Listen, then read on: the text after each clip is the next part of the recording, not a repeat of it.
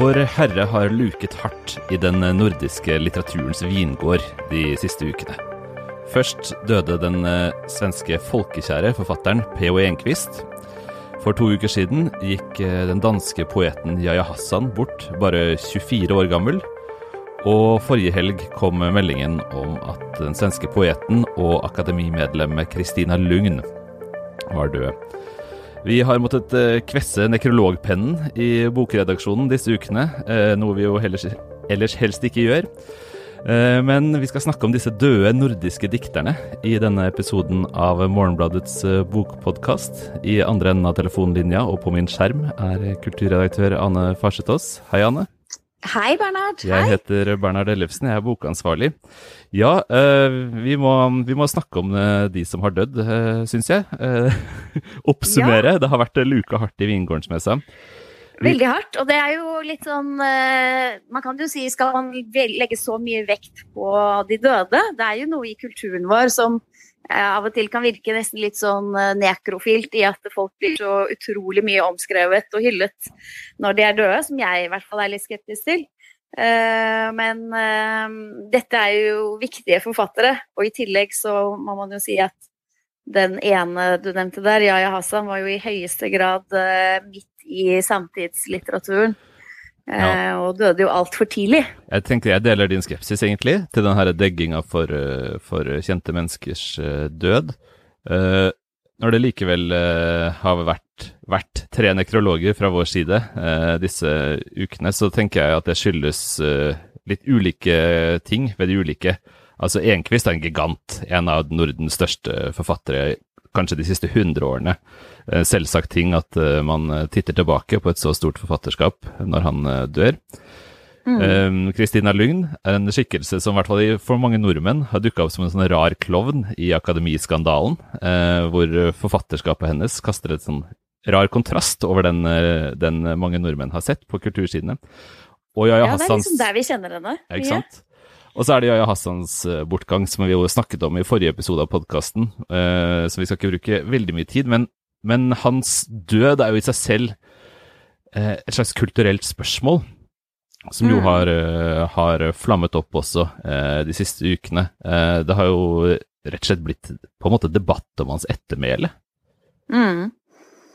Det har det, og det er kanskje ikke så overraskende heller, med en person, og ikke minst en dikter og en offentlig person, som det sto såpass mye strid om, da, og som var slik at alle ville ha en bit av ham, som Martin Krasnik, redaktøren i Viken-avisen, skrev i sin nekrolog.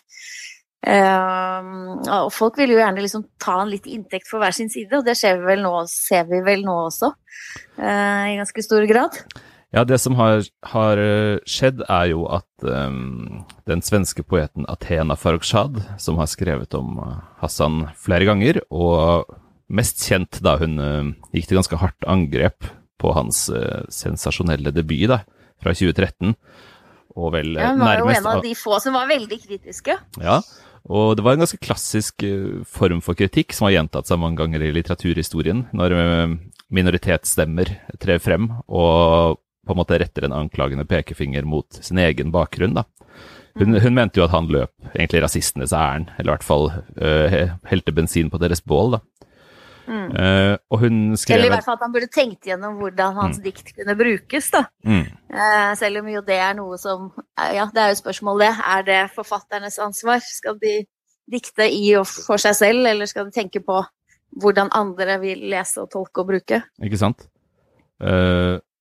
Og hun skrev også om han da han døde, en ganske liksom sånn distansert og fortolkende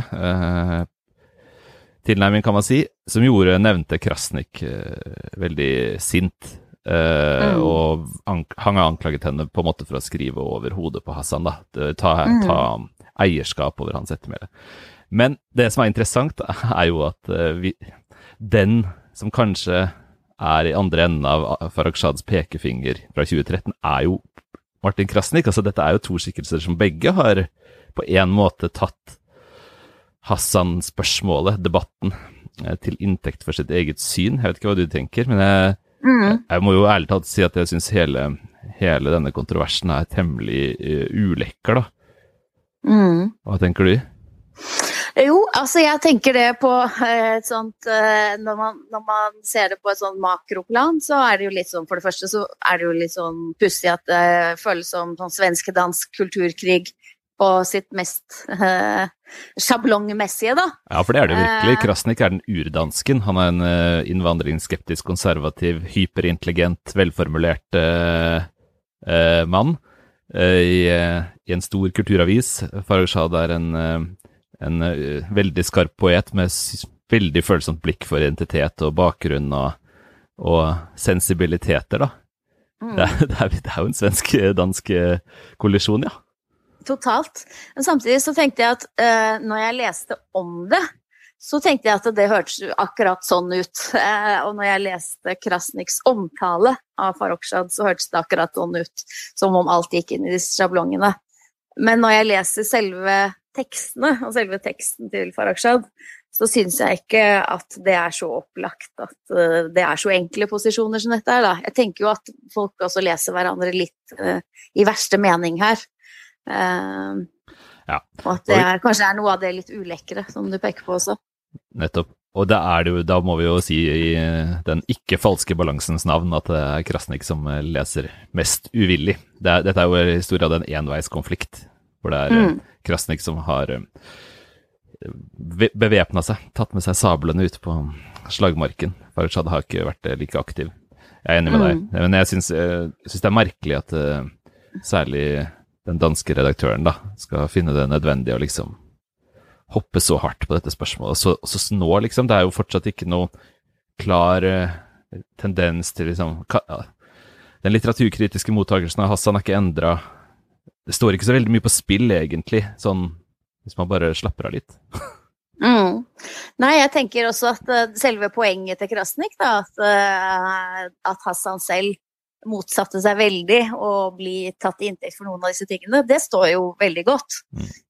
Så kan man diskutere om ikke han også da ble tatt til inntekt for den innvandringskritiske siden da, blant annet av Krasnik selv. Og dette var noe Hassan turnerte gjennom hele forfatterskapet. Han var sjelden på en posisjon, og han var aldri i midten, men han hadde mange ytterliggående meninger parallelt, da, og som ofte var motstridende. Dette var jo noe han dyrka aktivt. Dyrka veldig, ja. Så. Du skrev om Per Olav Enquist for 2 uker siden, det vel. Det jo en forfatter som døde på et helt annet tidspunkt i liv og forfatterskap. Du sa at det var 3 grunner til å lese Enquist. Kan du si litt om de 3? Det sikkert mange flere også. Særlig 3 grunner. Ja. Særlig 3 grunner som jeg fant ut at jeg skulle fremheve da. Fordi at for meg da, så skriver han, det jo sånn at man har noen typer litteratur som man mer tilbøyelig til å like, og andre som man mer sånn skeptisk til i utgangspunktet. Så det litt sånn kjapt oppsummerte, var at han skrev historiske romaner for folk som ikke liker historiske romaner, kjærlighetsromaner for folk som ikke liker kjærlighetsromaner, og selvbiografisk litteratur for folk som skeptisk til selvbiografisk litteratur.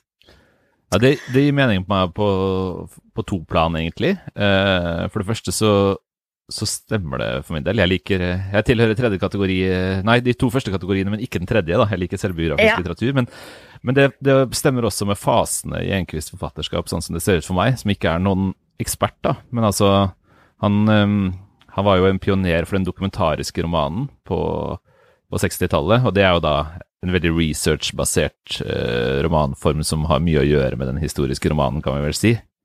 Og som du jo antyder, at den satte han i stand til å skrive litt andre typer historiske romaner. Og så det jo først og fremst Størtad engel da, fra 80-tallet, og det jo kjærlighetsfortellingen.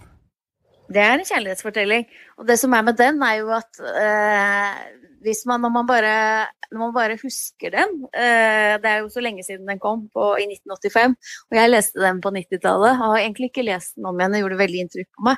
Men sånn som det jeg husker fra romanen, det jo at den handler om et sirkus, ikke sant? Et menneske som på et sirkus, men som egentlig har to hoder, som blir utstilt på sirkus. Og dette baserer seg jo på et virkelig forelegg, men det er jo ikke historisk i det hele tatt. Altså den personen som det baserer seg på, hadde bare en sånn utvekst på hodet som ble malt til å være to ansikter.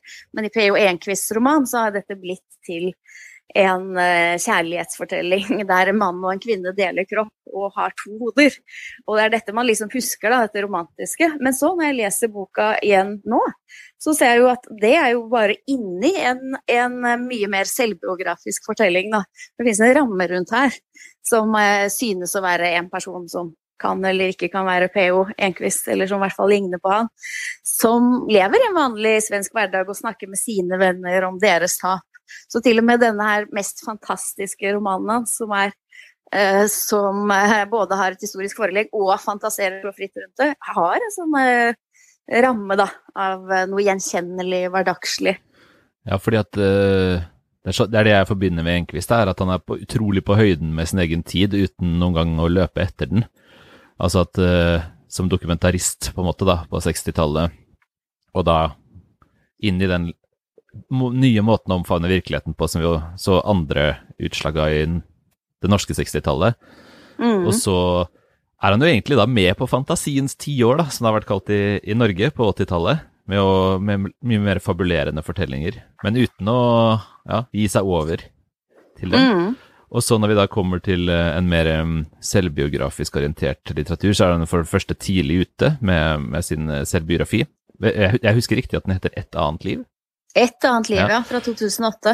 Og så ikke minst så er jo den skrevet i tredjeperson, et utrolig sentralt grep, som jo nå er interessant å se at blir diskutert i forbindelse med Annie Ernaux Årene, som jo kom på norsk for noen uker siden, som er utgitt samme år, 2008, og som også tar en tredjepersons pronomen, rett og slett, da, om henne selv i en selvbiografisk fortelling. Men for Enquist så er jo ikke det, altså der nå bruker det til hun bruker egentlig både hun og vi.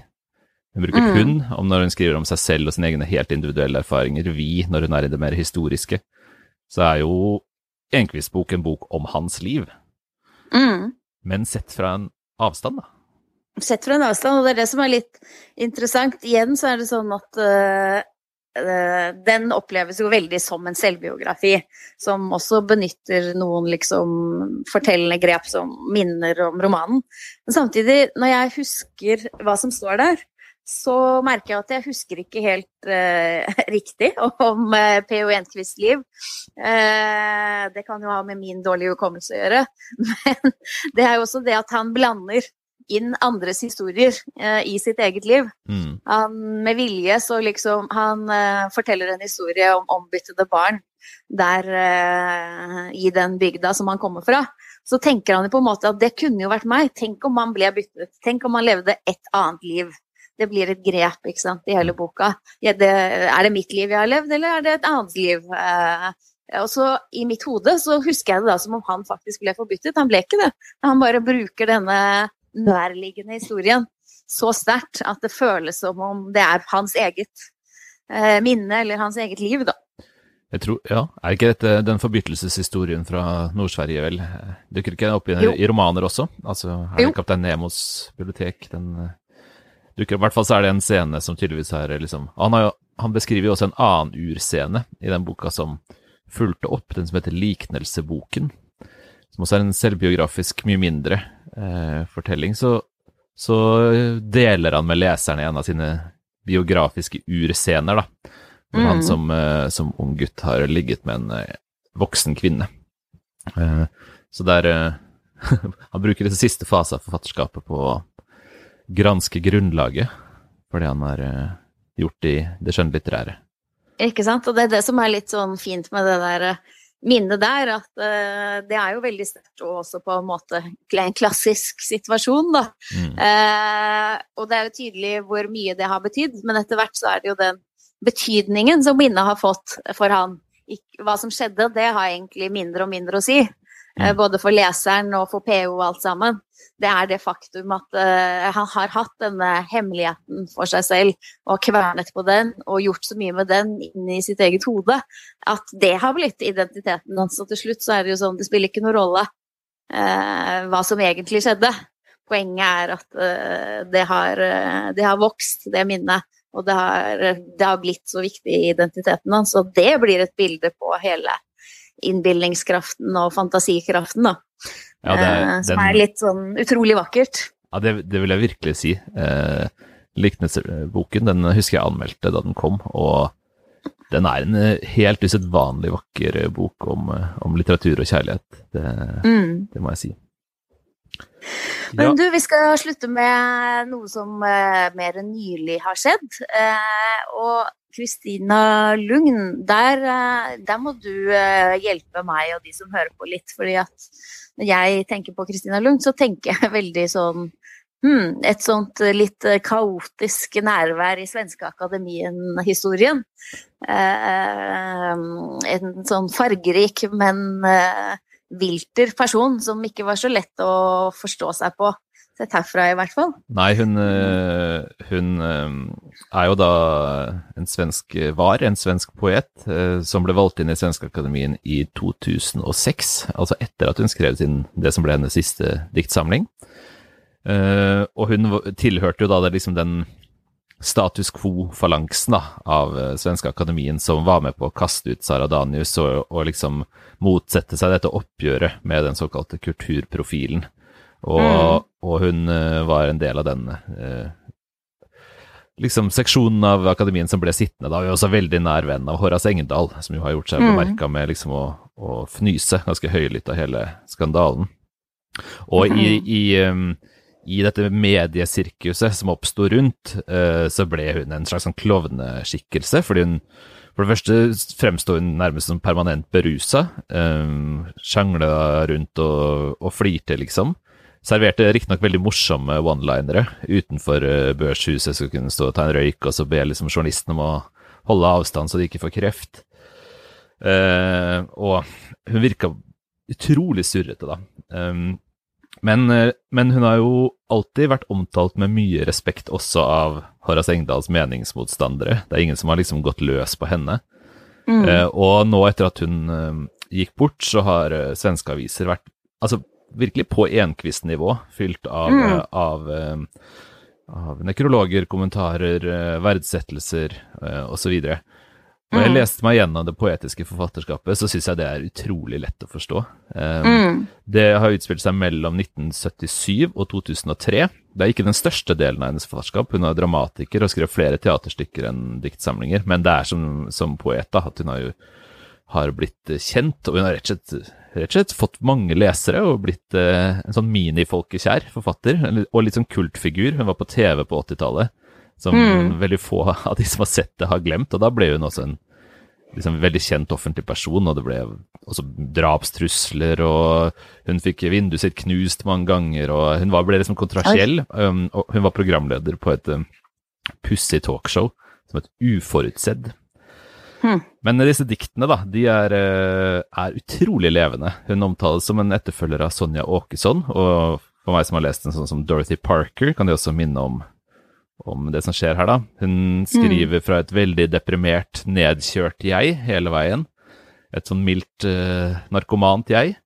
Men hele veien da, med en sånn syrlighet og latter som ikke blir kynisk, men som aldri heller blir sånn nattsvart da. Og bare titlene på noen av diktsamlingene egentlig karakteristiske. Hennes andre bok heter Til min mann om han kunne lese.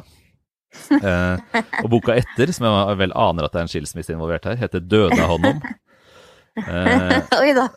Og så hennes liksom gjennombrudd heter Bekjentskap ønskas med eldre bildad herre. Og den morsom og lengtende på samme tid. Og det vel kanskje det karakteristiske for poesien hennes, at den dypt ensom, samtidig som den i stand til veldig rå one-linere og syrlige bilder og sånt. Så den kom hennes samlede dikt ble utgitt etter at den siste diktsamlingen kom, og det en bok jeg synes det var ganske stort å bli kjent med, faktisk, og veldig, veldig interessant å se hvordan Lugn har betydd mye i svensk litterær offentlighet. Det du siterer i nekrologen din i avisen i denne uka, det jo i hvert fall veldig sånn at man blir veldig nysgjerrig, da. Så det jo alltid sånn at når folk døde, så trekker man fram de diktene som handler om døden og avslutningen på livet. Men jeg må jo si at i dette tilfellet så var det helt usedvanlig to the point, da. For i et dikt så sier hun jo hva hun vil ha på slutten. Hun vil ha mye morfin og lange nekrologer. Ja, den siste diktsamlingen hennes heter jo, skal vi se, den heter Hei då, ha det så bra. Og den føles jo veldig sånn som et tongue-in-cheek selvmordsbrev, diktsamlingen. Men for det første så den jo skrevet... Finns det tongue-in-cheek selvmordsbrev? Ja, det høres ikke ut som vanligvis en så veldig tongue-in-cheek-sjanger. Ikke sant? Nei, det gjør faktisk det da. Men hun begikk jo ikke selvmord da, og jeg aner ikke om hun har gjort det nå heller. Det ikke noe åpenbare dødsårsak. Hun var en eldre kvinne, så det ikke noe underlig ved hennes dødsfall. Men døden en veldig nærværende størrelse hele veien, og hun selvmordets mulighet ligger der fra 77 til 2003. Men det ligger også en veldig sterk protest mot døden. Jeg hørte at hun har vært med i et tomannsselskap som heter Vi som ikke skal dø. Som dessverre nå har blitt et enmannsselskap da, etter at det ene medlemmet døde. Så det ikke noen sånn entydig dødslengsel i diktene, tvert imot. Men det hele tiden en sånn lek med det og dialog med det da, som mulighet, selvmordet. Hun skriver, døden har et konstig sett at plutselig sitte i en sofa fra Ikea og se ut som en befriere. Ja, det var akkurat det jeg hadde tenkt å sitere også. det utrolig levende dikt dette. De går seg egentlig aldri fast i seg selv, så jeg veldig imponert. Ja. Kanskje det avslutningen i dag, en oppfordring til å ta for seg Kristina Lunds poetiske forfatterskap. Ja, hun så vidt jeg vet ikke oversatt, så det sikkert der det mest nytt å bli kjent med for flest norske lesere, men det altså vel vært tiden, synes jeg. Vi snakkes igjen om en uke, Anne, forhåpentligvis om noen som lever. Det håper jeg. Så håper vi at du som hører på vil abonnere på avisa. Det kan du gjøre på våre nettsider, morgenbladet.no. Og så takker vi for at du hørte på. Takk for praten, Anne. Takk for praten, Bernhard. Ha det bra. Ha det bra.